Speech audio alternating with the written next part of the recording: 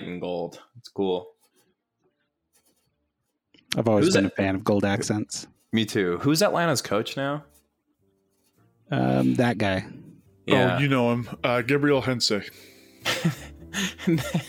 Jim Yeah. Wait, Jim Curtin's hoodie that he's wearing is funny. I heard he also created Garfield.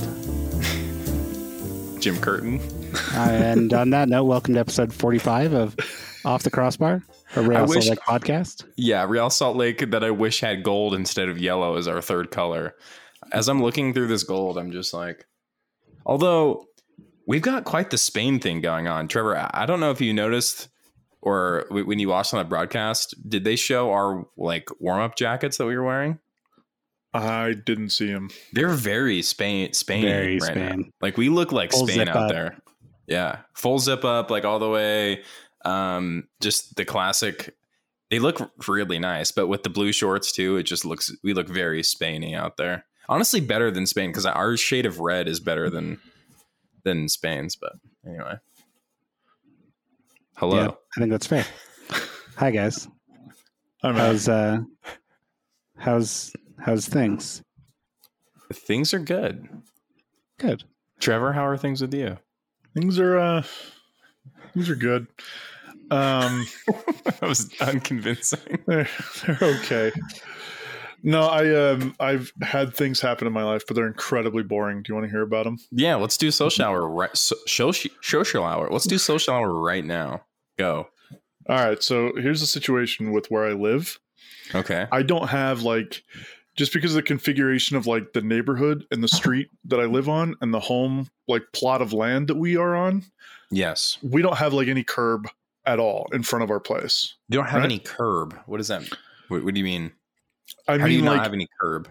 so from our Utah front County. yard, there's the driveways on the left, Okay. right? And then on the, I'm going to call it the front side of the front yard where the curb normally would be is the neighbor's yard because our road kind of like tees off or corners. It Got goes it. into a corner and we're in the Okay. very corner. So just in front of our front yard is our neighbor's driveway and front yard. And the driveway is all the way on the left side of the front yard. And on the left side of the driveway is the other neighbor's yard, Right. which they have like a curb, but our only like access to the road is the driveway. So we don't really have a curb or like a place to park on the street. The place that we have is the fence by our neighbor's backyard, but that's not really like ours, but that's where we park. But the problem is our neighbors on the other side, it's a duplex and one of the people that live there is like a mechanic and he brings a lot of cars home and works on them at home. And it's also a duplex. So they already have like 3 or 4 vehicles there, but then he has like 4 or 5 extra vehicles at any given time that he's in some state of working on. And Right. those are all parked on the street in front of his place and in front of the fence next to our place. Okay. I could see why this would be a problem for you. Yeah, so we've got a driveway that's too wide, so we can fit 2 cars comfortably, get in and out, no problem. The problem is we have 3 cars. So historically, I've parked on the street, but because of my neighbors having so many cars, usually we have to park like across the street and down a few, because that's the only space. So my car is usually parked across the street and down a few most of the week. I don't usually use it during the week because I've got the company truck that stays in the driveway. Right. My roommate's car also stays in the driveway, and that's usually how it is. I got sick of leaving my car 2 houses down, so we started to move. On the weekends, I pull the company truck like all the way to the front of the driveway and just use a space behind it for my car to go run errands and take my kid around and do all the weekend stuff that we do. And then after the weekend, I go and park it down the street. Changed that, so now I'm parking my car all the way up at the front of the driveway, and then the company truck behind my car so I can get in and out throughout the week. And I don't usually use my car during the week, so I thought that'd be totally fine. Day 1, I needed to go to the store, which means I needed to take the company truck out of the driveway, move my car out of the driveway, put the company truck back in the driveway, then get back into my car, go to the store, run some errands, come back. Then I needed to get out of my car, move the company truck out of the driveway, move my car back all the way to the front, and then move the company truck back behind my car. So terrible idea. I have a solution for you, Trevor. Yeah, what's that? Have you thought about not having a roommate and kicking them out? Then you'd have 2 spaces. He's a nice guy. He's very nice. And he listens to Also, the pod, so absolutely cars not. were I a wouldn't mistake. consider I it. think. Oh no! I think more than that, cars are just a mistake. Also, Shibelko or whatever just scored for Philadelphia, which is a good goal. He's a really good number 9 for them. So they're like for sure advancing, right? Doesn't that make it 4-1? Yeah, they were already 3-1 on aggregate. They scored 3 goals in Atlanta. Yeah, but yeah, that's right. cars were a mistake. I don't like cars. I agree. I'm not but, opposed to that idea, but I definitely like need one for work because I You drive could all get over a the place all the time. Chinook and just you could rearrange your car situation using a Chinook helicopter with one of those Oh yeah, magnetic things that attaches to the hood of a car and lifts like your a car maglev. airborne. I don't know if that's a real thing. I just do it in Grand Theft Auto when I played that game like years ago, where you would Oh yeah. pick up a car and take it away. I mean, it's got to be real. That's a very realistic game. I think We could so. also That's what I've get been told. we could also get a lift. I've been in customers' homes where they have like a 2-car garage and they need room for a 3rd car. So they just install a mechanic's like lift in their garage, pull a car up onto the lift, lift it all the way up, and then they park their other car, like their daily car, underneath it. Huh.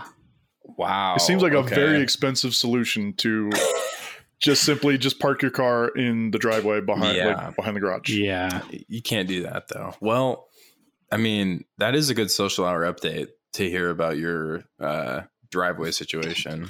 I wish I could do something to alleviate that pain, but is there anything positive that's been going on, Trevor? You've been watching any good shows, been playing any good games, the normal stuff that we do? I mean, nothing out of the ordinary. Still working my way through Ozark, and I did Nice. start playing Far Cry 5 again. Okay. This is like the 4th time through. So really this time it's just about just killing cult members. Right. Which, yeah. In fun. That's all Montana it or is. whatever. Yeah, in Montana. And it's just In like Montana. religious cult people, like As we do. doomsday, end of the world That's right. type. Is there anything else in Montana besides that and like big oil rigs? Yeah, there's a couple national parks. I went yeah, to fair this enough. guy. The last time I was in Montana. There's this man who, my friend at the time, he went to school in Missoula, and he would always talk about this man named Uncle Carl, who lived in the forest, made his own whiskey, and had a wolf farm. And I was like, this seems like a lie. Turns out it wasn't, because I went to Uncle Carl's place. He made alcoholic beverages. He made like a whiskey, some other stuff. Like he made it illegally for a long time. At some point, started making it legally and started selling it in Montana. But he lives out in the middle of nowhere in the forest in Montana, and he literally like has like a wolf sanctuary where he has like raised wolves that I don't know how or why, but it was it was real. So I met Uncle Carl, and I can't remember what his distillery is called, but he just, it was quite the experience. So that happens in Montana as well. Fair enough. But yeah, let's see. So I might as well say my social hour. So Yeah, let's see what's been going on. I played indoor soccer yesterday for the first time in I haven't played indoor in like maybe 10 years, I think. How was it? It was good. So I have a friend who his team, I texted him at one point. I was like, hey, I knew he's on a team. I was like, if you need a sub ever, like just let me know, because I'm just like want to go play soccer really bad. And so he texted me yesterday and he was like, we need a sub tonight. And I was like, sweets. So went and showed up at Sports City or whatever in South Jordan. Sports City. It was Soccer City. Now it's Sports City, because they were really limiting themselves by calling it Soccer City. Because also the site of Joel Plata's, was it 2014, like near season ending injury during preseason? What, at Soccer City? Oh, Yeah, did you not know this? No. They did their first training indoors, which, okay, at Sports City, then Soccer City. And that's where Plata did his ACL or knee or I thought he like whatever. broke his foot or Goodness. something. Maybe he broke his foot. I don't know. I remember him being on Injured crutches. his body. Yeah, it was like they did their Wow. like preseason, like the first day Why? where they do like the Why beat did they test, do that? and then I think it was just during like some scrimmaging, like afterwards they that- were just Yeah, that would have been playing before soccer, we had the and then academy. So he got super injured. Yeah. And I Wow, think before they that's- had the big indoor facility at the U, right? yeah. My goodness, that's nuts. So yeah, so I played there. It was fun. It was great. So we played against this team who so from kickoff there were it's really hard to describe this team, but they appeared to be mostly family, I think. So there was like there appeared to be a patriarch of the family, then there was like a son, and then like a younger kid, and the son was probably in his like mid 30s or so, and then the kid was probably in his he's probably like 19, and the son and this like late teenager were really good. And there were like some girls on this team as well. There were like a couple like really overweight women, and then there was like a couple girls who like looked like they played soccer like recently, and they were good too. And this son, the probably would have deemed himself the captain of this team. Like from kickoff, he started like juggling the ball, and I was like, Oh no. "Oh, it's gonna be like this then." And then, and he was super lazy, but he was obviously like really talented. Like he was really good on the ball. He had like good skill moves or whatever, but he would just sit there with the ball until someone would come guard him like really closely, and then try to like do moves and then pass it. And so this younger kid who was really good was like getting really angry at this guy for not passing him the ball ever. And he was, and this dude was getting like way mad at the rest of his team for like little things. I was like, well, you're like barely trying. Like, it was a baffling situation. And so clearly he wanted somebody to like guard him closely. So I took it upon myself to become this guy's nemesis during the game. This And is I the started outcome you like, needed. yeah. And so anytime he had the ball, I was just like pressing him super hard and just like being really annoying and obnoxious. And because I have not been given the opportunity to play against strangers in soccer in a long time. And I just really wanted to get in like some sporting beef. And so he was just like, he was immediately annoyed at me from like the beginning, but he was like juggling the ball. He was being such a D-bag.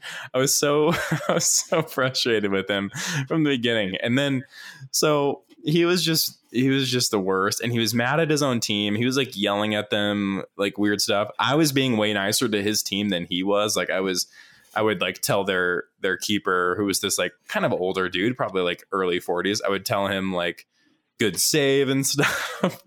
And this guy was just way mad at the rest of his team the whole game. So there were a couple like little dust up moments where like he and I got in like a little bit of like a physical spar over the ball a few times. Sometimes he kept possession. Sometimes I won the ball.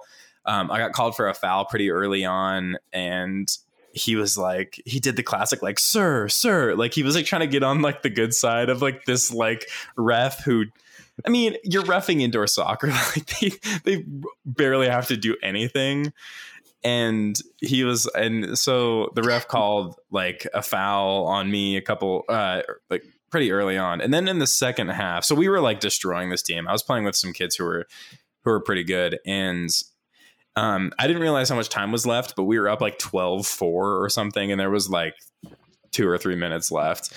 And the younger kid who was super good, and then this dude who was good, they started like trying really hard at the ends. Like they were like pressing super hard. Like both of them were trying to score constantly. Like compared to the first half where the older issue dude was just kind of sitting in the back and like trying to shoot from like 50 yards away. It was just really annoying. And so they both were like pressing up forward quite a bit towards the ends. And so I started playing like tougher defense on them towards the ends. And me and the younger kid, like he was really good. Had a couple moments where like we were challenging each other for the ball. And at this one moment, there was like a 50-50. I won it, and then he got like a deflection and he won the ball back, and he was like running right towards goal, and I was just on his side, and he was about to beat me. So I just wrapped him up. I just was like, no, I'm not letting you shoot that shot. I'm like, no, I don't want you to shoot that shot. You're probably gonna score. I was like, I don't want you to score. And they got so mad at me for doing that. Like the kid was like kind of freaking out a little bit. Like he was fine. And I was like, and I just started laughing really hard because they were so mad. And I was like, dude, it was a tactical foul.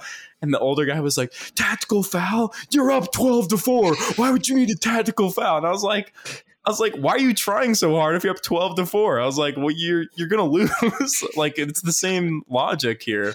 Like, you're not gonna win, so why are you trying? I was like, I know we're gonna win, and I'm just trying. And so anyway, I got a blue card for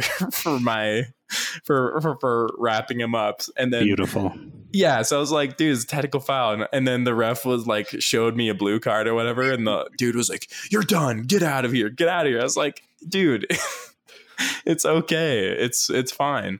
And so after the game ended, I was like, I was still in the penalty box or whatever. And I like came out, I was like talking, and I was just like telling everyone good game, whatever. And the last person I was telling good game to was the guy who was really mad at me. And I was like, well, first when I said good game to like the younger kid, I was like, hey dude, sorry for the tactical foul. All right, I just said, hey man, sorry for wrapping up. It's like I clearly didn't hurt anyone or anything. I was just like, I'm not letting you shoot this ball. Like, I'm just sorry.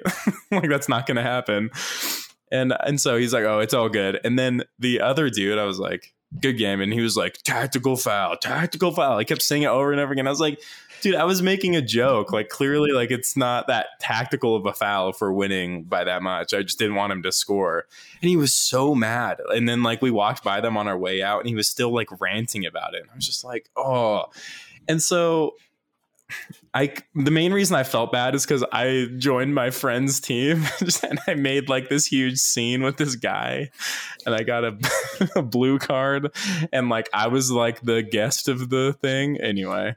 So that sounds like every indoor soccer game ever. Yes. So I was gonna say, yeah, that's pretty great. Kyle, I know you haven't played indoor soccer in a long time, but I promise you, every old guy that's on a team with a bunch of younger kids, that's how they are. Like that. Yeah. That's textbook. And I was like, this is exactly how I remembered playing. Like, because the teams I played on growing up, like during the winter, we would play we would play winter indoor as a team together. So I mean, it was like pretty competitive, and we play like, you know, it was pretty intense. And I was like, this didn't feel like anything out of the ordinary. Like me just like grabbing this kid just to say, you're not shooting this ball. Like, it's not that big of a deal. And they were acting like I shot someone on the turf. So anyway, that was a blast. I had a good time. Scored some nice goals. Played some nice passes to my friends. We had a good time. If Mr. Tactical Foul is listening to this podcast, please tweet at us. Oh my gosh, that would hear it. Yeah, if you are an RSL fan, and if you follow anything RSL Soapbox, you listen to this podcast, I'm not sorry, but like I'm just wondering why you were so mad. It was so strange to see you be so mad. I'm talking to you directly. Why were you so mad at what I presume is your family? Like, we were all just there to have fun. It was like a Monday evening at Soccer City. This was apparently like the lowest division of the indoor leagues too. I was like, it's not that big of a deal. We're all friends here. But anyway, so sorry I made you so mad. But anyway, other than that, continued watching that Hunters show about the Nazis. And it's pretty good. It's pretty decent. Let's see. We've just been packing up our apartment. We delayed our move by a couple of weeks. We move out on Tuesday. I hate packing. Yeah. I think that's about it, you know? Nothing too crazy for me. That was really long. We're like 20 minutes in, and only Trevor and I have gone. Matt, what's going on with you, man? All right. So I know my boss listens to this podcast, and he's going to be disappointed to hear that I'm considering a career change to Pokemon photographer. Okay. Because I got new Pokemon Snap, and I've been playing it a fair That amount, came out? and it is fantastic. Kyle, It's, how can you be as online as you are and not have known that Pokemon Snap Dude, came out? I've been trying to stay like semi less. Oh my goodness. Wait, on the Switch? Yeah, on the Switch. Sorry, Matt. And Looks like it's- Kyle's going to be online for a little bit. So Yeah, that's fine. Wow. So I've taken a lot of Pokemon photos, and I've leveled up several times. And Dude, I've the only original scored, Pokemon 3 Snap of the was like locations, so- amazing. Yeah, it was a What a great game. great game. And they've converted to a great modern game. I was actually really surprised. I was worried it would be kind of a 1-to-1, like it's the same game, but no, I think they did a really nice rendition of it. That's cool. And, what a cool game. That was anyway, honestly one of my favorite N64 games. Yeah, it was really good. I don't know how much it pays, so I might need to start a GoFundMe to Yeah. kickstart my new career path. But Wow. other than that, let's see. Last episode, you heard from my dad. I am back in Salt Lake City now, That's right. and I've got plants coming tomorrow. Well, I'm going to go pick them up, but What kind of plants? I've got like 10 types of peppers.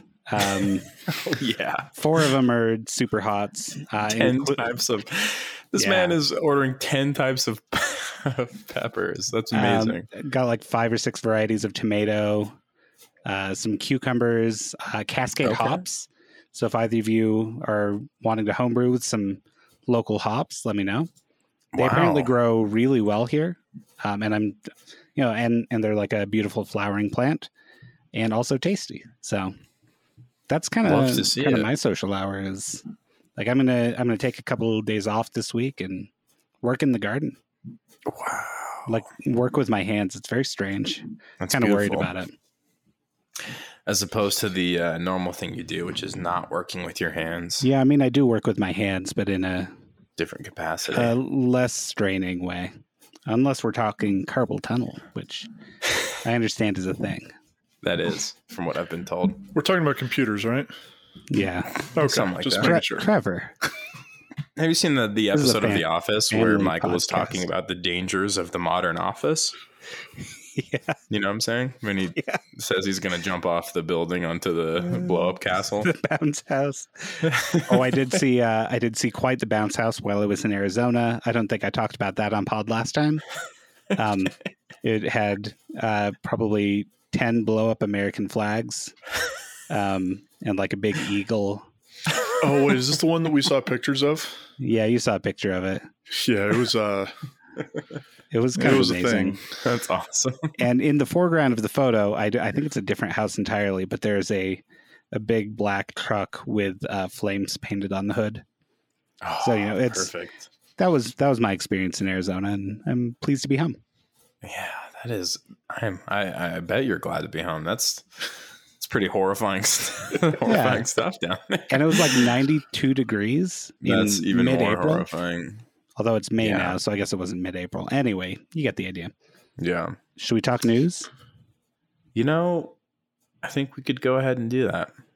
All right. Real What's on quick, our, can I close social hour real quick? I forgot Yes. something else I did. You may.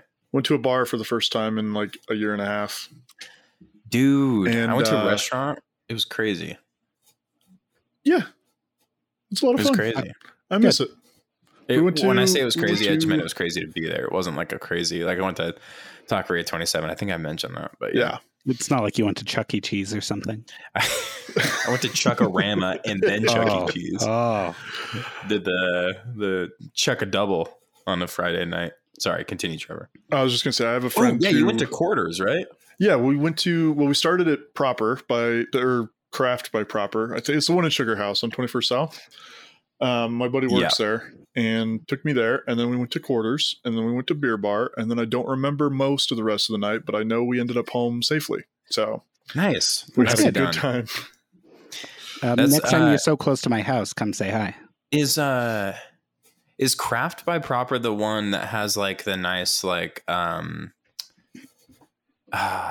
it's like really long and skinny, and they have like a downstairs as well? I don't know about a downstairs, but it is kind of long and skinny. I think you just didn't see the downstairs. I went there I went there to watch an RSL game with like the RSL show boys. Oh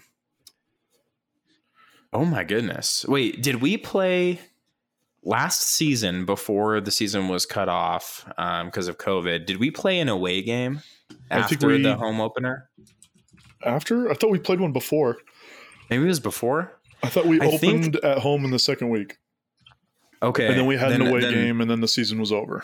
Then maybe it was the away opener that I went there with Jake and Mitch and Josh was there. I don't think Andy was there. It was a leap day, if that means anything. Ooh, it February 29th against Orlando ESPN City. 700 was broadcasting from that. So like Spenno was there too. But yeah. That might have been at like the actual Proper Brewing. There's like Proper Brewing, which is I think closer to downtown. No, it was in Sugar House. It was like in Sugar House. Okay. Yeah. Maybe I just didn't see. It looked like it was a single level, like no stairs. Anything. Yeah. It's kind of a small place. It would surprise me if they were broadcasting radio from there. But dude, wait. Now I'm looking at pictures of this place. Yeah, most was of it these. there? Yeah. Okay. Most of these pictures most of these pictures are from downstairs. Like they've like arcade games. At Craft? Yeah, that's downstairs, right? Like you said, I didn't go downstairs. I didn't see it downstars. So yep, maybe I didn't get the full experience. You didn't. Yep, this is it. I think that's where it was. Yeah, Gonna anyway. have to do it again, I guess. Wow. Yeah, downstairs is where the arcade games are.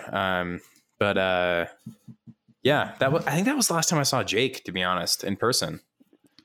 Weird. That's been like a year and a half, or wait, about a year and a couple months. Year and change, yeah. Is it? Yeah, year in March. Yeah. Wow. Anyway, let's talk some news.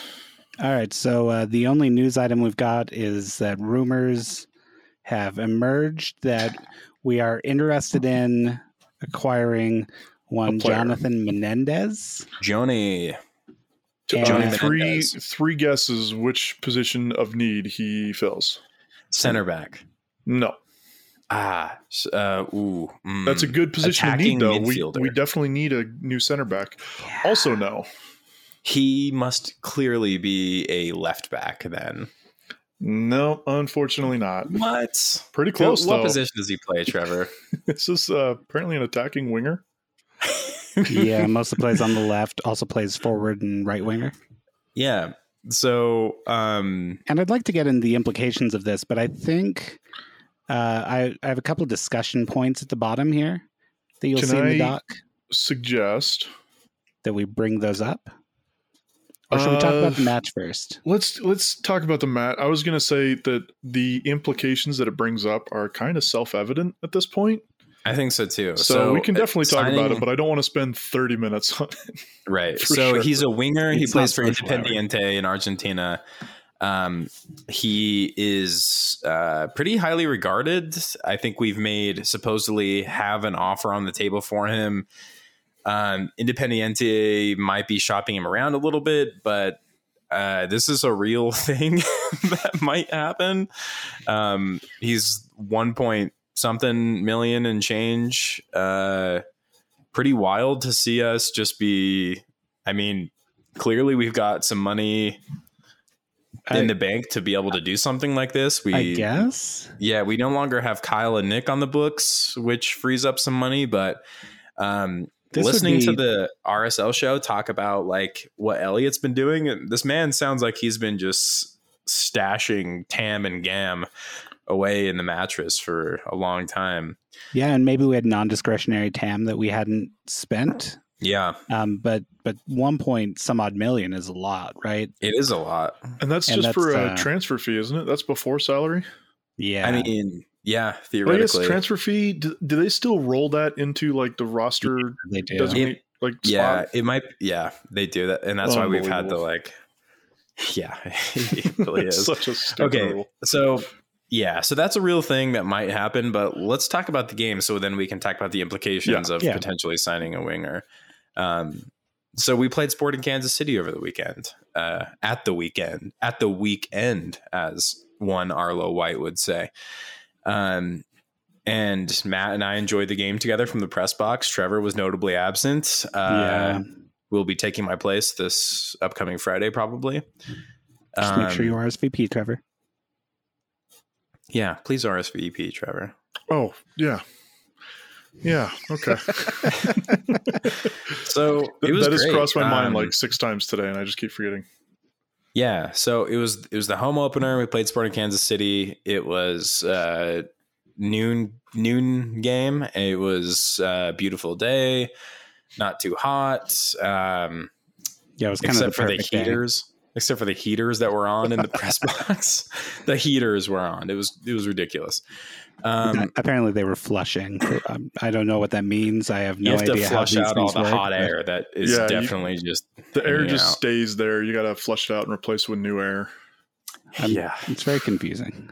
Yeah. But I mean, I guess like if it's coolant, if they said it was supposed to be cooling, so maybe if it's coolant and some sort of machine is making heat and pushing it through, but something's got to cool it, and maybe the coolant was not flushed. I don't know. I'm just making up words now, I think. Yeah. I am clearly not an HVAC guy. You do your best, though. So I did install a window air conditioner in this room, and it is not running now. I'll have you know. That is good to know. Yeah. So, Trevor, did you watch the game live? I did watch the game live, but here's the problem with the way my brain works. I have to like get back into the mode of me watching the game in order for me to like remember anything that happened. Okay, so that's fine. Give me a second and we can talk about it. But no, I definitely did watch it live. It was a good game, a lot of fun.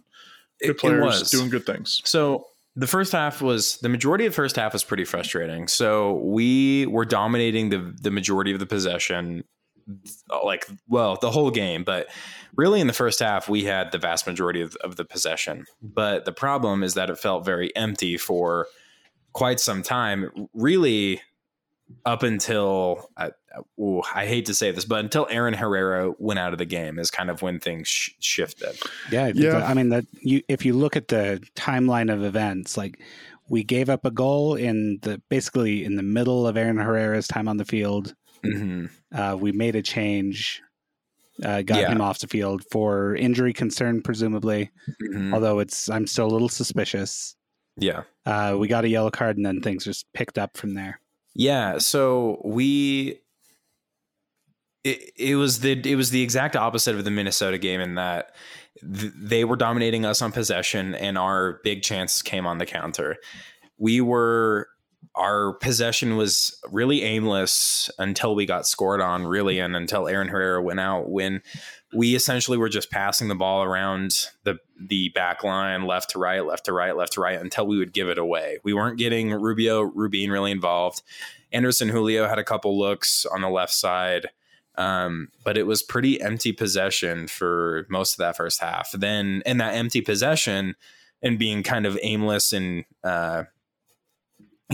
purposeless with the ball led to a pretty key turnover on, I believe it was Aaron Herrera's side. And then the ball was quickly switched to the right side of Sporting Kansas City's attack.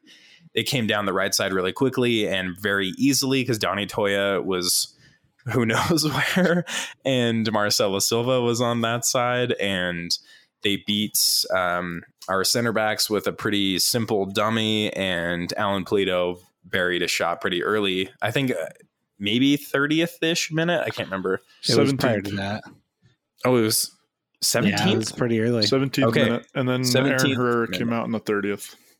Okay, that's when things really shifted. But so they scored on us with a pretty textbook counterattack from like a really stupid giveaway, and then just being completely unprepared for the attack. And then Aaron Herrera went out with what we were told was a quad issue. Yeah, so I'm still skeptical of that. Not that I think he didn't have an issue. It makes me wonder if they said, all right, we're going to start you, go as long as you can, and then we'll sub you when you can't. Yeah. And I don't know if that was the right decision. I mean, everything worked out in the end, so I won't complain. Yeah, I don't know if it was either, because apparently did they say that he wasn't feeling right from like the warm-ups or whatever? Yeah, that may have been it. Yeah, and then on their goal, Alan Plato was essentially on the left side, their left side, our right side, and Aaron Herrera had already kind of given up on the play. So I think it was definitely time to get him out of the game. So he was replaced with Andrew Brody, who impressed during preseason. Trevor, I know you in particular were very impressed with Andrew Brody in preseason. Yes.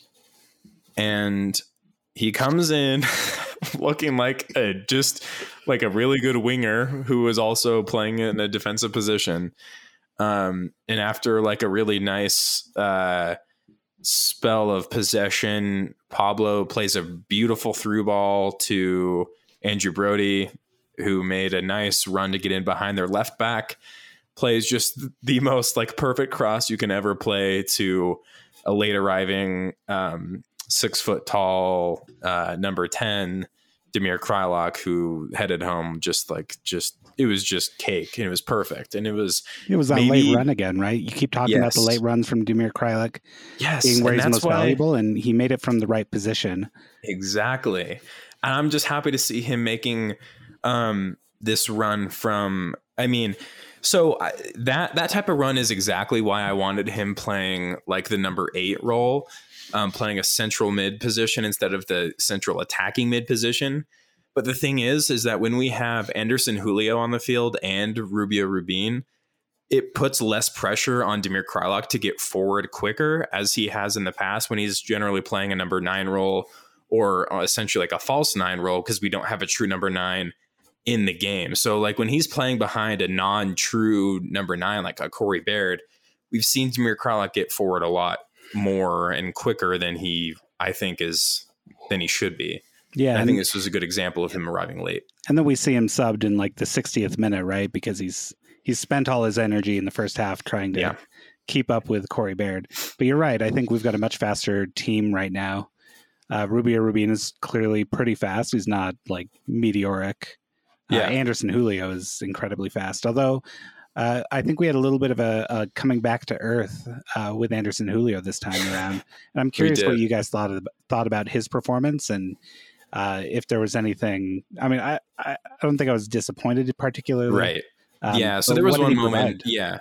So we score. We get to halftime tied 1-1, which was fine. It wasn't super ideal, but I was still not super pleased with how we played in the first half, just because of the amount of possession we had. We seemed like we were unable to break down defenses in a way that you would hope when you have that much possession. And that's a thing that a lot of teams struggle with, is that like when you have so much of the ball, how do you make it meaningful?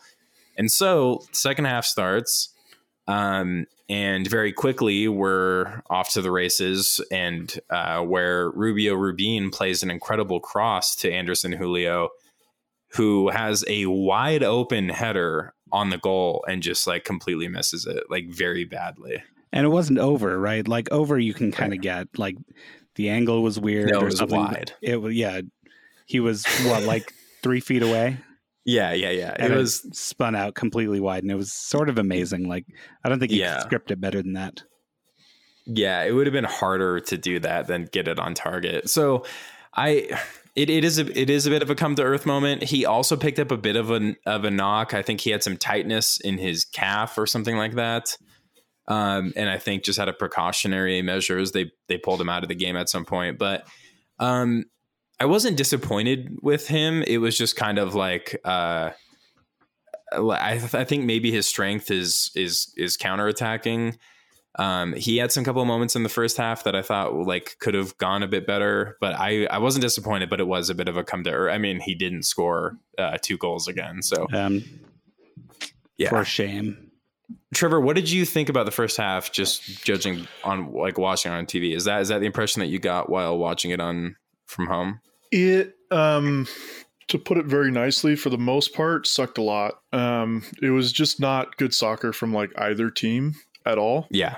Oh, it was incredibly negative soccer from Sporting Kansas City. Other than their one attack, They were doing nothing at all that first time. But also, like, at the same time, like, neither were we. Like, it seemed like the ball was in the middle third for the most part, and nobody could really, like, maintain possession in any kind of meaningful way. It was like two counterattacking teams trying to counterattack. Yeah. But from a possession standpoint, which, like, never works, and it's always a little bit ugly. So, and that's really what it was. I think once RSL, like you said, with Brody coming in, it seemed like Brody was like, rule number one is go forward, never go backwards. Yeah.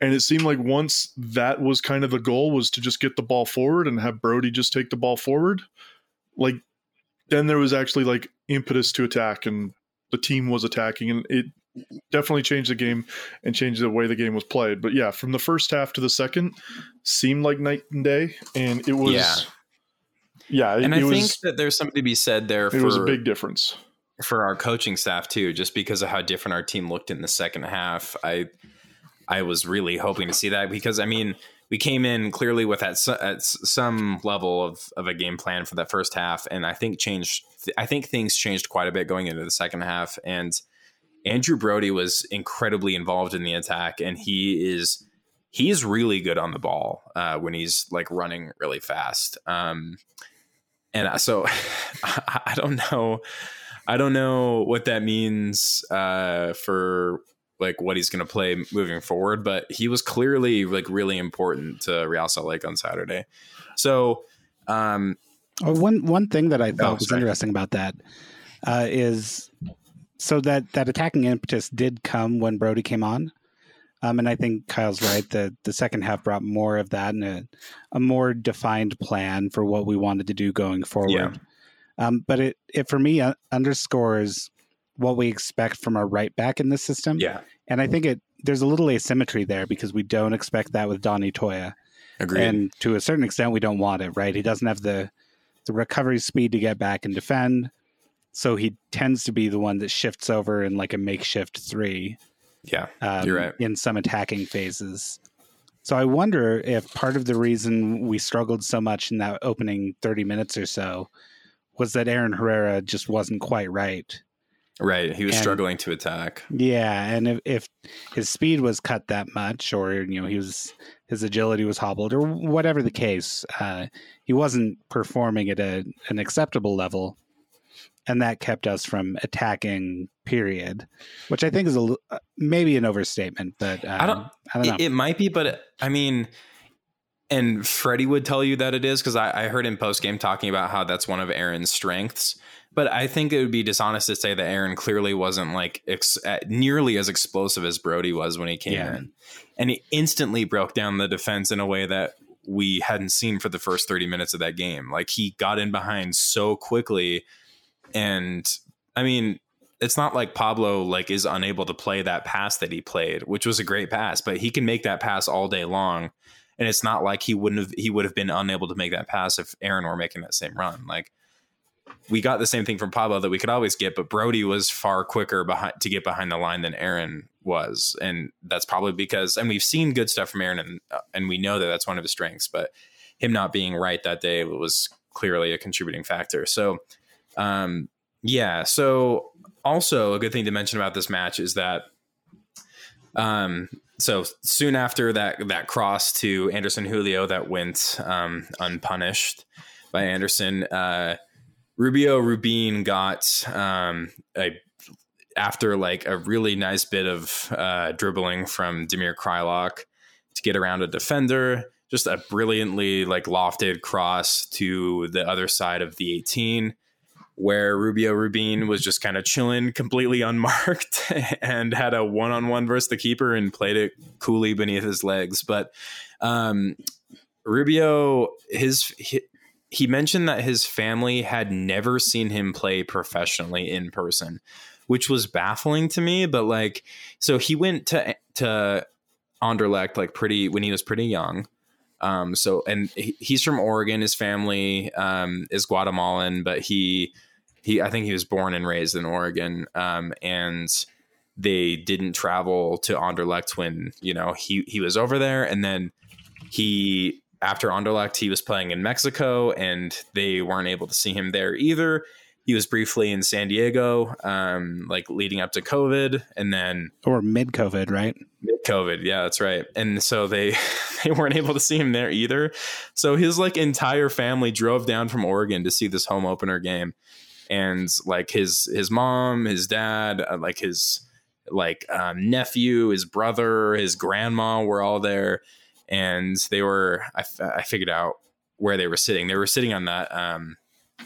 I think it's like the Ford corner below the Ford stuff. So just to the right of the press box, which is great that he was able to score 2 goals right in front of them. So he scores that first goal, which is great because that was the first time his family had been able to see him play professionally, get to see him score a goal right in front of them. And then just like later in the match, just an incredibly skilled solo goal that he scored. So the ball comes in from the ball almost went out of bounds, and I was really worried they were going to call this goal back. Like I thought the ball went out of bounds, and I said to Matt, I was like, if they VAR this and I was like, watch us score right here, and then they take the goal back because that was out of bounds. Ball gets played to Rubin. We should ask Trevor. Yeah, is going out over the touchline. And the sideline, there we go, sideline. Is that a reviewable offense? I mean, I'll be honest, I don't think so, because I don't think I've ever seen it actually like be reviewed. Did you notice that on his second goal? I noticed that it was close, but on the TV, I don't think it didn't look like it was actually close enough to be like concerned about it. Okay, because I think it probably was Brody on that side. He like barely kept it in. It may have even been in my mind, it's Miram, but I can't remember why he was on that side. I don't know if it was after a corner or something. But we barely kept the ball in. Rubin takes on like what could be argued to be up to 4 defenders, but there were 2 that were like directly guarding him. There were 4 within the area, and then like a 5th that was slightly to his right. Takes on 2 directly, a bunch of fake shots. Turns, fake shot, turn, fake shot, and then just drills it near post and scores again. And just like, I don't remember the last time I've seen an RSL player be able to score a goal like that. Like, I genuinely cannot think of the last time we had a number 9 who scored like that. Other like Sabo. I was going to say, I think Savarino had 1 or 2 kind of like that. It was a Savarino type goal, but but it was definitely unusual to have an RSL player like not scoring one touch goals. It in. Yeah, scoring goals, but also like juking people in the box, then getting off a shot, and also having it score. Like, we've had players that can do one of those things, but not all of it all in one go, like consistently. So that's what I took away from that. Was like, right? What was that? Espindola tried to do that every time, but he did. Not usually successfully. Not usually. Yeah, it was. But it was fantastic. It's nice to have a forward that has that kind of confidence that he can go in there and do that kind of thing. Just keep the ball like selfishly in the middle of 4 defenders and be able to do that, and then also put the shot on target and also score. Like, those are all things that like we've had several players that try to put all that together and nobody can. Yeah, they always fall at one of those hurdles. So that was nice. That's what I took away from that. All right, so more of that, please. Rubin was clearly very good. Yes, turned the match on its head multiple times, which, I think we have set a baseline at least of expectation, and hopefully it's a little below hopefully our expectation is a little below where he's been performing the last couple of matches. I mean, 2 goals, 2 assists in 2 games. It's nuts. Not sustainable, right? No, it's but we know that not. he can perform at this level, which I don't think is too surprising, but he's continuing on from the good form he was in San Diego. The question I've got then is, so Everton Luiz was not in this match.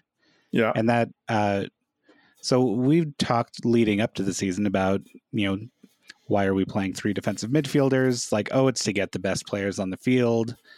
But then we saw Nick Beasler start at defensive midfield alongside Paulo Ruiz, with Albert Rusnak again shunted out to the right wing. So is that what we can expect? Is this Freddie Juarez's system? You're talking about, I want to make sure we're clear on one thing. You're talking about playing 3 kind of defensive midfielders as a system rather than Everton Luiz being out of the game. Because like we know why Everton was out of the game, right? Well, yeah. Okay. So it wasn't like a technical thing. I want to make it clear. Like he got injured before the game. Yeah, so he got injured in practice the other day. Matt and I ran into Josh before the game started, and we were made some threatening comments.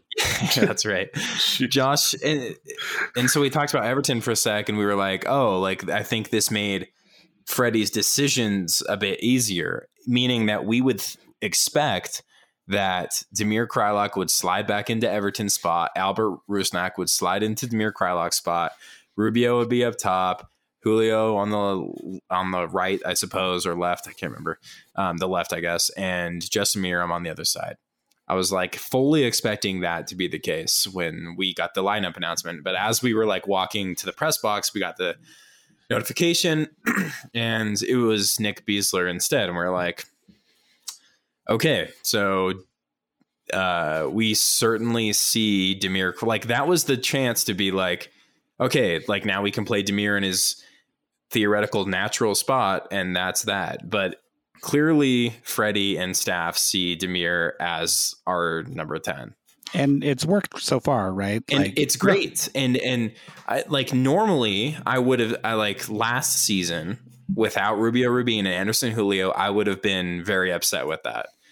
That wasn't ideal when we started, but as like we've seen Damir when he's playing with a true number 9 in front of him, when he's playing with in attack, we have Anderson Julio is essentially a second striker. And so we're essentially playing a 4-4-2 by some measure, or like we're playing some formation where we have two it's like a 4-1-2-1-2. Yeah. Whatever it is. Anyway, we're playing like when there's less pressure on Damir to get far forward, the better he is. And so if that comes with him being the number 10 and he can still be a playmaker because he's still got 2 guys in front of him, Anderson Julio and Rubio Rubin, then it's fine. And I think that's exactly where he thrives. And that's where we see these late runs where he's scoring good headers, where he's in the past has scored goals from outside the box, is when he's arriving late. And as long as he's got like 2 very strong attacking players in front of him, then I think it's fine. But I think that has greater implications for this team in the near future here when we've got another theoretical starter or 2 coming in the next like month. So this is where let's talk about those implications then, because I think it plays pretty closely into what Albert Rusnak is bringing to the team, what his position will be. We can't have like 4 starting wingers. Right. So what do we do? Oh, but I'll bet we can. Trevor. I'm just saying, it certainly seems like this team wants to. Yeah. We've been wrong about a lot of lineup things and best positions to put players in. Like, we've been wrong about a lot of that so far. So, like, I wouldn't be surprised if we sign Menendez and Wood shows up and they just get slotted in and we have 4 or 5 wingers playing forwards now. I'm not saying it's a good idea, but like I'm ready for it because I don't know what else this team is going to do. So what happens to Rusnak in that case? If Menendez comes in as a starter, if Julio is a starter, are we talking about hopefully or what we think the team will do? What we think the team will do, but also I want to know what you want.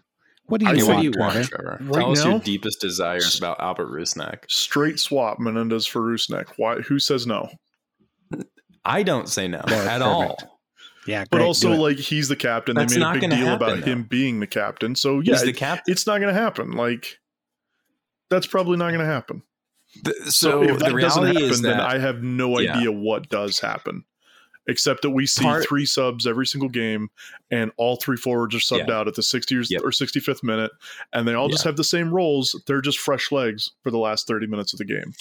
And I think it's fine to bring good player. I think it's good to bring good players in to challenge for spots. Yeah. Like I think we should have multiple players at multiple positions who you think could be the starter to challenge for those starting positions. But Albert could not look more like the odd man out. Like Matt and I were just sitting there baffled almost the entire game, like watching his performance, because I mean, I was watching him as much as I could, but he was just like, he was invisible for like the entire game. Blasé was the word that came to mind. He had that one moment toward the end where he like had a couple really nice, like he had some couple fake shots and he got it. He had a good look, had a shot with his left foot, went wide. And that was it. That was literally the only thing. Like, he's a good passer, but he's not a dangerous attacker at all. And that's like what we're paying. And he's the most expensive player in RSL history. And it's not his fault that we decided to pay him all that money. But well, I mean it is because he threw a fit and then we renewed his contract for a lot of money. Okay, you're right. There's a little bit of blame on him, but it's like, go get that money. But at the same time, you're going to get those expectations if you're going to get that. If you're going to be the most expensive player in RSL history, then you need to be one of the most impactful players in RSL history. And at the moment, he is like, Andrew Brody showed him up offensively. Like it was just, it was wild. Every single game that goes by, I'm just like, he doesn't fit in our team anymore.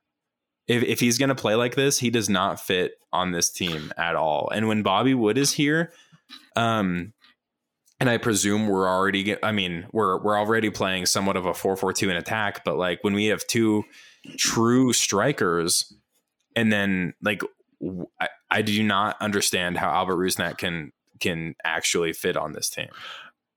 Yeah, I mean, here's the thing about the Albert Rusnak conversation. I'm kind of over it. Like, we've had the same conversation over and over every single week. I don't think anything's going to change on the team level. I think it definitely should. But, like, until it does, like, it is what it is. I think he's, like, it might be too strong to say that he's, like, actively harming the team. But, like, he is. He's not contributing in a meaningful way, in a way that he should be at this level. And until like that changes, I kind of want to stop talking about him, because like, he's not the player that needs to be talked about every single week. He's very middle of the road. He doesn't deserve this much airtime. I agree, but the problem that he's faced, that the reason why he's in the front of my mind now, is because we have Bobby Wood coming in and potentially Joni Menendez coming in, and if he continues to start, he's taking away a spot from one of those two guys. So if we didn't have anyone in the pipeline, and if this was our team right now, I would not care to talk about Albert Rusnak as much as I feel like he should be in my mind. Like, if we did not have, I'd prefer having Albert Rusnak in there over Michael Chang, over Douglas Martinez, over Jason Ramirez, over Chris Garcia. I'm fine with playing Albert over all those guys right now. That's fine with me. I don't care. But the fact that we have Bobby Wood coming in here in a couple of weeks, and then potentially Joni as well, it's like, now he's actively causing a problem where he's captain and he is taking a spot away from someone who could come in and be more impactful. And I don't know if he could potentially be, I don't see him getting benched is the thing. So I don't want him being the captain to come at a cost of us benching Julio, or even, I mean, I don't see that happening really, or Rubin. I don't see that happening either, but it's like, I don't know how the math really adds up here if Albert keeps playing. Yeah. And I think my beef with it is, the whole thing is really, I don't want to say beef going at Freddie, but it seems like Freddie's the one making the decision. Freddie's the one that keeps playing him. And Freddie hasn't been a coach long enough that we like truly get and understand like everything that he is and believes and does. I think he's finally like settling into all that. But I think one of the things we just have to accept, at least right now, until those players get there, Rusnak's going to play. Once Bobby gets here, and if Johnny gets here, whatever, then we can start getting mad about that. But I don't see, I see it as a waste of energy to get mad about it until that actually happens. Because you're right. I think once Bobby and Johnny get here, if you're making those two signings, somebody's got to sit, and it should be somebody that's underperforming, and that is obviously Albert Rusnak. So here's my devil's advocate take here. and you both know I agree with you. So I guess it'll ring a little hollow, right? But we've won our last 2 games in pretty convincing fashion. Yes. We've played some excellent attacking soccer. Yes, Rusnak was not heavily involved in those attacks, but he was involved in the other moments. Also, go see what Albert was doing on Rubio Rubin's second goal. Yeah, just watch that play and see where he was. I'm still confused by that, like why he's standing offside. But anyway, to back to my advocacy, I guess. Is he actively harming the team if he keeps play moving when during like non-crucial moments, and he keeps the opposition from advancing too far? He's like, and he's you know a I body agree with at that point. But Yeah. I see what you're saying, but like he's a body at that point. And if you put a better player in there, that better player will also be a body, but they will also do more. Either defensively Agreed. or offensively, it doesn't matter. Like they will do more things. There will be more chances created. Yeah. There will be more interceptions. There will be more of all the things that Albert is not producing. There will be more of them. So good for him for being a body on the field, but it's not good enough. Yeah, and that's really like the thing is I don't think he's actively harming us too much until he's taking the spot away from someone who could make it that much better. And I think that one of these 2 guys coming in, if he's taking a spot away from one of them, then I think he is actively harming the team. But I mean, he's actively harming us in the way that he is the most expensive player in RSL history, and he's barely more noticeable than Nick Beasler out there. Like Nick Beasler played a perfectly Nick Beasler game where he didn't make any like mistakes. He didn't do anything. He did have more key passes than Albert Rusnak. This is what I'm saying. Over 0. Nick Beasler is the type of player that should be a body. Like he's cheap, he's young, he's inexperienced. To have a body on your team, but he can be just a body on the field, and that's fine because it's Nick Beasler. Yes, exactly. You're not paying Nick Beasler $2 million a year. To be a body. Exactly. So, and that's really the thing, is that we could put Justin Portillo in at winger where Albert Rusnak is, and it could be the same. It could be the exact same thing. Like that's what's killing me. Do you think the same thing translates to Slovakia? So that's the other thing, is that towards the end of the game, after we made some subs, Albert did move a bit more centrally and he looked better. Toward the end of the game. Obviously the stakes were a bit lower as we were up 3-1 at that point, but he plays. I know Ian brought up the point that he's like a winger, and so when he was in the City Academy and he was playing for Manchester City, he was a winger. He is also a winger for Slovakia, but then when he went on loan to Camber in the Eredivisie, he got moved centrally and is playing central attacking mid. And then that's what he played at Groningen as well. So it's not like he shouldn't be used to this position as well. And also, like, we saw what he did. We saw what he did the first 1-2 seasons with RSL, and it's been a steady decline since then. So it's like, we know what he's capable of. That's what's really just like, sometimes when I'm watching, I just can't get over, like, I've seen him do really great things, and I'm just very frustrated that we have this guy in front of us. But anyway, I think that's enough on Albert. I think that kind of wraps up the whole game. Good game, clearly. It was a great game. Fun. It was honestly. I'm very, very pleased with the second half. I'm very pleased with the adjustments that were made at halftime. I think that's a good sign, and I think our substitution pattern has also been better. It should also be noted that Kyle didn't celebrate or get raucous in the press box at all. I was stoked. I was just like, I was trying, Yeah, one of these is a lie. Actually, I guess they're both kind of lies. Yeah. Kyle was I tried to keep it a little bit low key, but I was very stoked in the box when we scored. So let's move on now and talk the match on Friday. which is coming up very soon. You're probably listening to this sometime between Wednesday and Friday. So it's either coming up today, in 1 day, or 2 days. And if you're listening to this after the match has taken place, I hope you haven't watched the match yet. So you can insert Matt. whatever. Yeah, you're welcome. So injuries. Let's talk injuries really quick. I've got a short list, and I'm curious if I've missed anybody. Everton Luiz is out. We learned today that it's a second-degree MCL sprain. I'll be honest, I vaguely understand that the MCL is a thing, and usually it sounds bad. But a second-degree sprain sounds like it's better than it could have been. Is that the right read? MCL is part of the knee. There's the ACL, the MCL, and the LCL, and the ACL is the big one. The MCL is kind of big.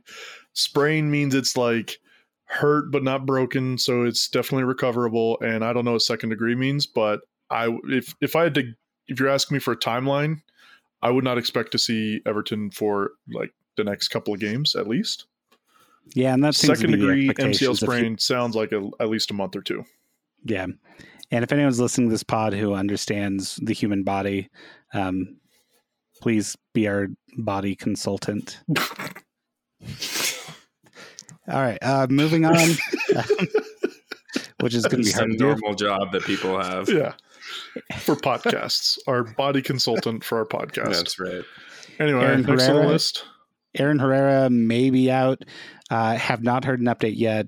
There may be one on Twitter that I have missed, but I did try to check. I think it's likely he'll be out, but again, we don't know. He was moving just fine after the game. I don't think he was even iced up. So I think there's a chance he plays. Yeah. And I wouldn't be surprised, though, seeing Brody's performance if they were just like, let's play it safe. Yeah. And I think there's a good chance of that. And then Anderson Julio, I've written here what Kyle had said, a little tightness. Isn't that what they said when they came and told us that? It was a tight something. Something either quad or hammy was tight. I think it was his, one of those two. I blocked it from my memory. Yeah. Which is my way of saying I don't remember.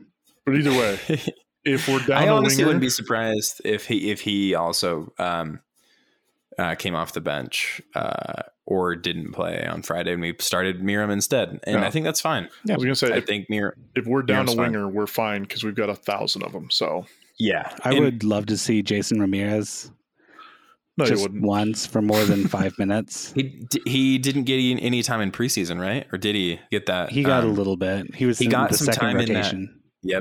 In that reserves game that we watched, right? Yeah.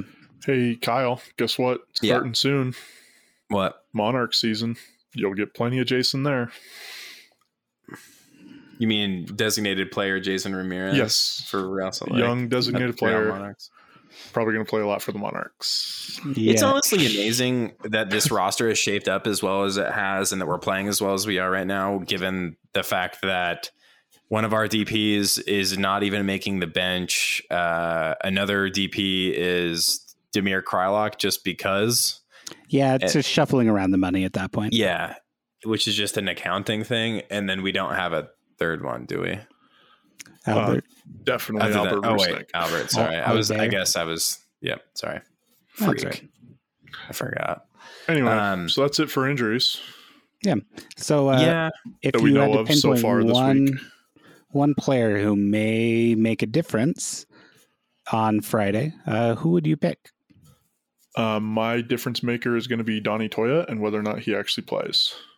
Okay, so that's a good question. So I was listening to the RSL show today, and they had a discussion about Jake and Josh both feel strongly that Aaron Herrera should start playing on the left. Yep. Also, because that might be his best path onto getting to the national team. Which, I mean, the right is very stacked. I mean, you've got Serginho Dest generally, but Serginho Dest can also play on the left. But there's a lot of players on the right that he would be in competition for, and the left side Reggie Cannon is another one, right? Yes. So he's got a bit of an easier path on the left side, and he's played on the left before. Would you guys prefer Aaron on the left, Brody on the right, versus the alternative, which is Toya on the left, Aaron on the right, Brody sub? I mean, it's definitely something that like we should try. Yeah, like we've got 30 some odd games this season. Let's roll it out for 1 or 2 and see what happens. I'm fine with that. I think that's a good idea. But I want to see Ashton Morgan so bad in an MLS game. This is my project and I need to speak this into reality. I'm starting the dialogue. Ashton Morgan, 2021 left back. I need to see him in there. There's no way he's worse than Donny Toya. He was great in preseason, right? He looked great in preseason, especially attacking. Next time you get to ask a question post game to Freddie, I expect that to be the question. Hey, when are we going to see more of Ashton Morgan? I never show up to those. I never do that, but I should just show up one time and be like, double dare. On Zoom. Let's do it. So for me, I'm not opposed to trying that out. I don't think we get the most of Aaron Herrera on the left, and not because he's not capable on the left, but because we seem to be playing with the left back as a slightly more defensive fullback, and the right back as a slightly more attacking fullback. Well, and I think that still makes sense with Andrew Brody, right? He started as a winger. He's got real winger qualities. So it does make more sense to me to put Aaron Herrera on the left in that case. And I don't think it would be bad, but we may lose a little bit out of him. Well, and that's the thing that I think is why it makes it work. Because Aaron, this season and part of last season, like he's a lot. This might be unfair. He's a lot more valuable as a defender than he is going forward. A lot of times, I think, especially lately, like I said, you saw the difference between Herrera and Brody, like going forward. Just over preseason and the last game, like there's an obvious difference there. And Herrera is still a great defender. So if you have somebody on the left that's not really contributing a whole lot going forward and sometimes gets torched going backwards, just put somebody there that can at least settle the defense on the left side. And if we lose a little bit of Aaron Herrera going forward, that's fine because we didn't really have a whole lot going forward from the left to begin with. Like he's not going to be worse than Toya going forward. So yeah, I think that's fair to say. Which is funny. Donny Toya was a forward by trade when he came out of the RSL Academy, but that was a decade ago. So was he really? Yeah. Yeah. I mean, I believe it. I don't remember that. Or he's a winger. Yeah. Yeah. All right. Well, yeah. Interesting stuff. All right, Kyle. Who are you going to watch? I think Damir is going to have a really big game. I don't think Rubio can keep his thing going. Well, okay, I think he can, but I think there's a lot of talk about like, haha, MLS, like you got your predictions so wrong about Real Salt Lake, and it's like, okay, we're 2 games into the season. We've only played literally 2 games. Like, let's chill a little bit. I think there's going to be some come down to earth moments in the next few weeks, and San Jose is really good.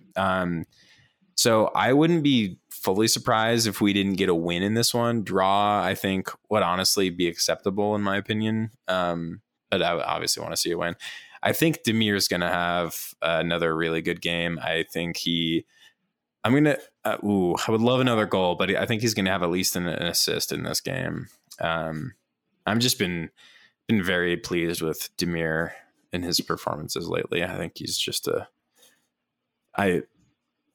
he's a great player. I think he's like he's becoming like one of my favorite RSL players ever. Just the way he assisted that first Rubin goal was just a perfectly long pass, right? Yeah, the way he got past the defender and then just like that lofted pass was just beautiful. So anyway. And if anyone, he kind of embodies what they aim for with the RSL way, right? Yep. Certainly more than our current captain, who I don't know, does the RSL way include double parking to avoid your terrible vehicle getting scratched G-Wagon up? Getting like no one's doors were even tall enough to hit his like paint on his G-Wagon anyway. But yeah, I mean, we talked about this. Like, I think the captain armband means more. Like, I don't think Damir not having the cap, like he is a vice captain. I don't think it means I don't think it means less for him to not have the armband, if that makes sense. Like, yeah, I think people still look to Damir to be that guy regardless. And whether or not he's wearing the armband, it doesn't matter, but he is that dude 100% anyway. And I thought the Albert armband, him being the captain, was more of a challenge for him than being like, he's the guy that everyone looks up to. And so far it's, it's pretty good. It is what it is. Who are you looking to see, Matt? I am going to be watching Marcelo Silva as he picks up his first red card of the season. Oh my gosh. Trevor, did you see that? Did you? So not to mention his poor defense on their goal, but like they had a moment where Alan Polito was called offside where Ochoa made a pretty decent save. But like right as the shot was taken, I can't even remember really when. It was confusing, the series of events. But Marcelo Silva, his studs were like on Alan Polito's face, and it was after an offside call. So I don't know if it could have been right. I don't know if it could have been a red. Like it might have been a red card if it were. You guys were in the press box, so I'll tell you. They showed it on they showed the replay on the broadcast, and I think Polito made a little bit of a meal of it. Like he saw his foot up there and was like, "Oh, maybe. Hang on, let's see." Because Polito shot after that, right? Yeah, that happened, and then he got the ball and shot, and then was like, "Oh, my head." Yeah, like from the replay, it didn't look like he even like got hit, and if he did, it was like very little. I figured as much. At the same time, though, his studs were 6 feet in the air, super dangerous. And it was it in the box or on the edge of the box? It was on the edge. It was very close. I think it was on the edge, but yeah. Okay. It was very nervy. Yeah. Didn't love that. Not the sort of play we need from our offensive lineman. No, offensive linebacker. I don't know what these positions are. It was offensive lineman, that comment said, which is not how center. Well, anyway, no. Can we segue from Marcelo Silva into my stat of the week that we're going to keep an eye on? Yes. You ready for this? I'm going to read it. It's not in the doc yet. Hold on. Oh, jeez. Stat of the week. It's in the doc. How many, you guys have to guess, how many shots on goal do you think San Jose has so far this season? They've played 3 games. How many goals have they scored? Let's do some quick math on how many goals they have scored. 15, that's 5 a game? 4, 7, 8. They've scored 8 goals in 3 games. I'm going to guess 8. 8 shots on goal is Matt's guess? 15. 15 is Kyle's? No, 20. Oh, no. We're screwed.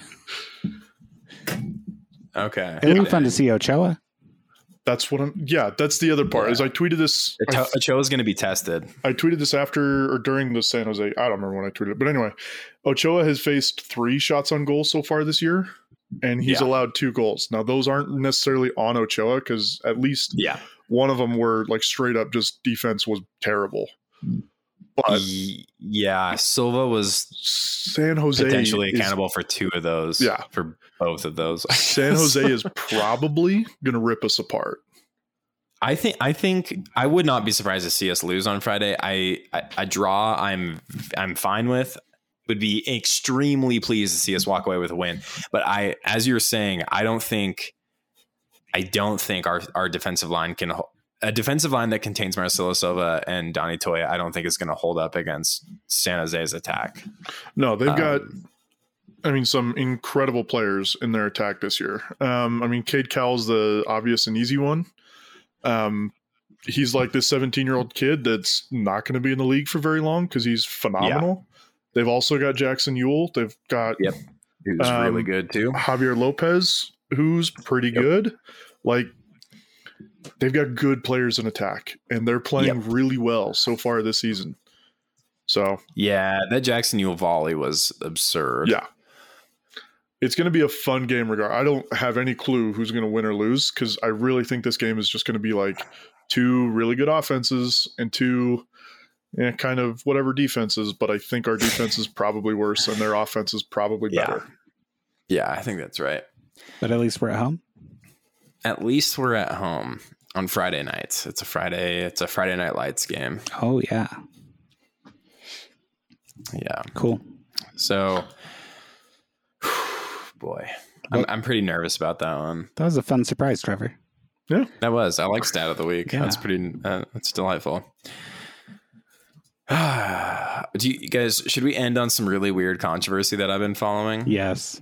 I don't have anything else to say about the game on Friday. I'm sure we'll talk about stuff on the breakfast show on Friday. So be on the lookout for that. We'll have meaningful thoughts and not whatever this podcast is. It's great. That's what it is. it's a lot of fun. Yeah. All right, Kyle, go. Okay. So this is super weird. So, Minnesota United FC have a 17-year-old player named Patrick Weah.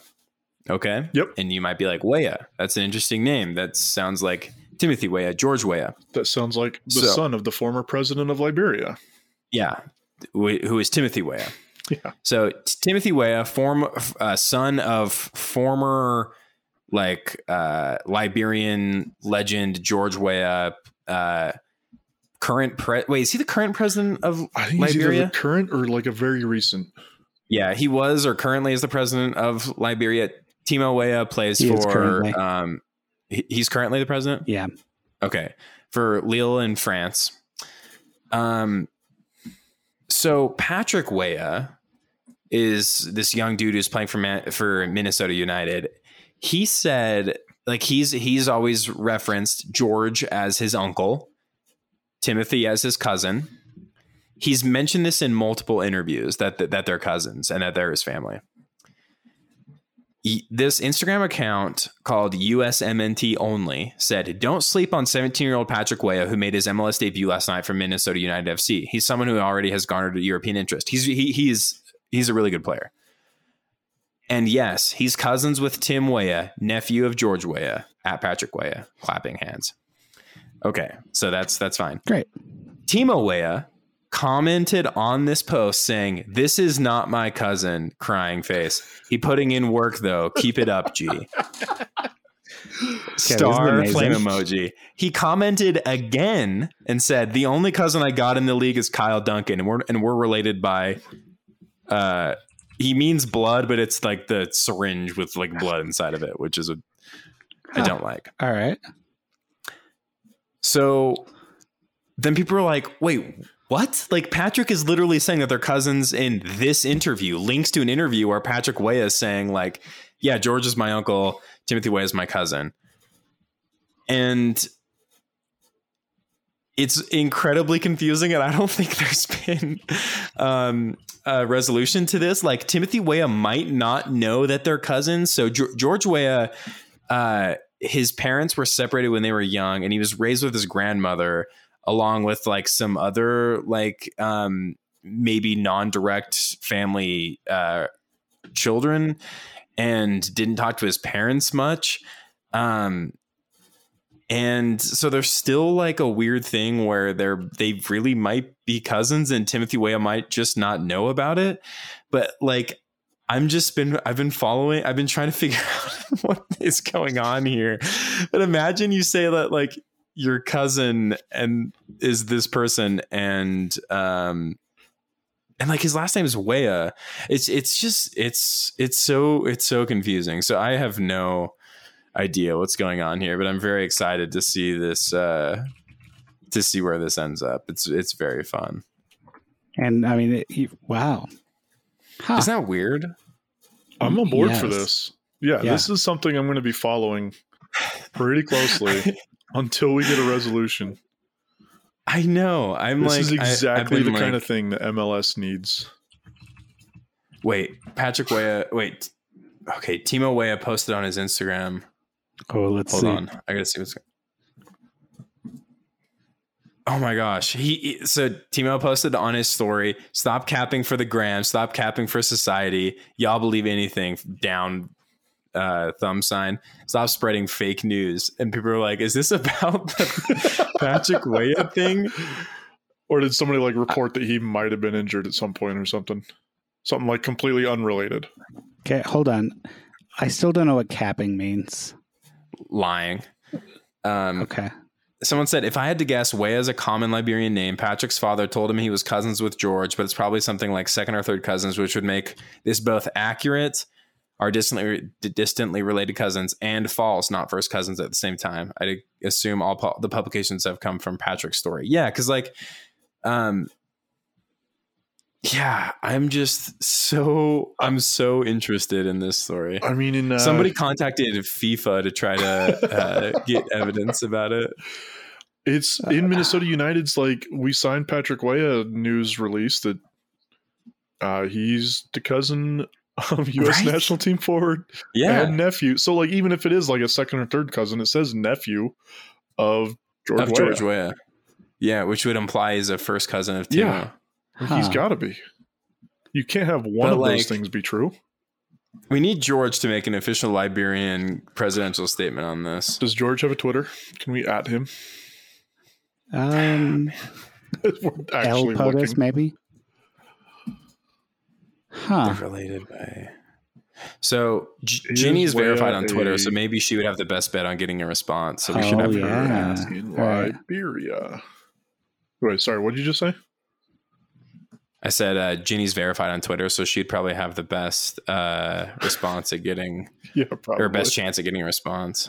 Yeah, she doesn't like to abuse that power like I probably would. RSL Soapbox is verified. Oh, that's right. We could get an RSL Soapbox. So people are also speculating on Patrick Weah's age, because they say he's 17, but is this okay?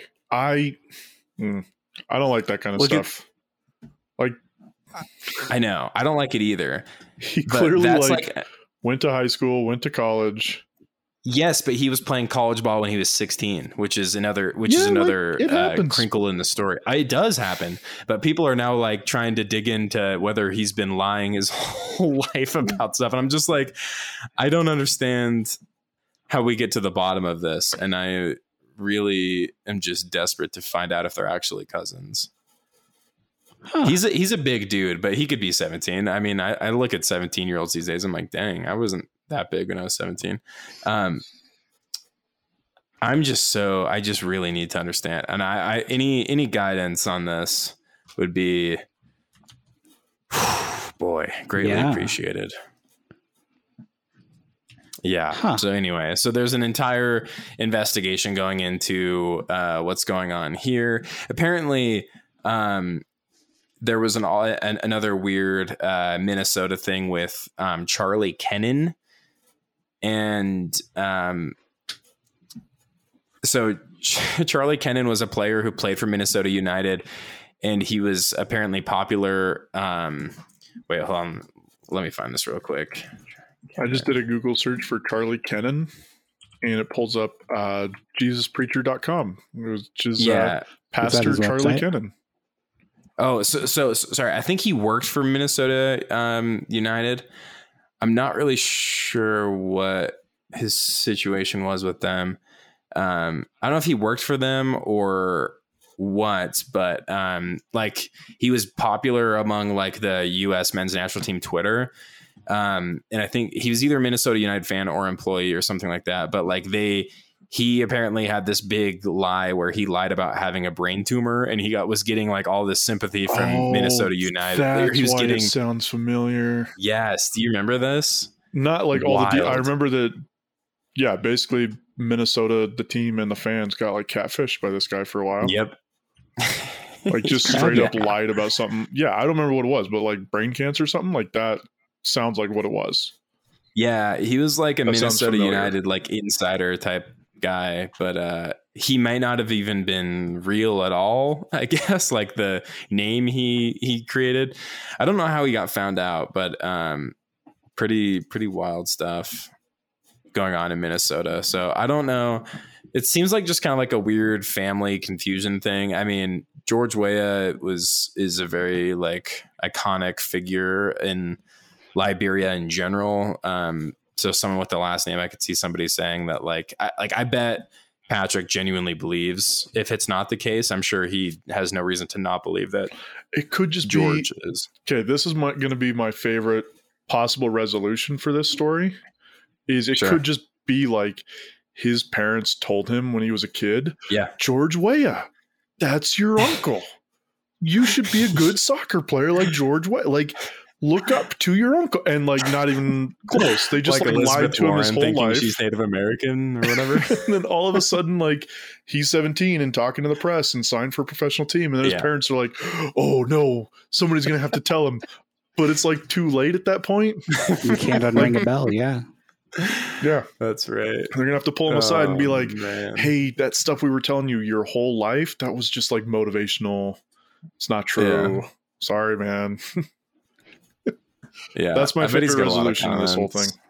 I will say that I have cousins I may have met but haven't seen in 35 years. So I mean, yeah. So I think if somebody said they were my cousin, I wouldn't immediately say they weren't my cousin. If somebody said they were my first cousin, that's like a little bit different. Yeah, and there are probably some cultural things tied up in like what we consider first cousins, and like what is a cousin just a first cousin on first cousins? Like calling someone an uncle is like not necessarily just a family thing. Like people call a lot of people call friends of the really close friends uncles, right? But there's also a difference between saying like I'm his nephew, that's true, and saying like he's my uncle. That's true. You know what I mean? Fascinating.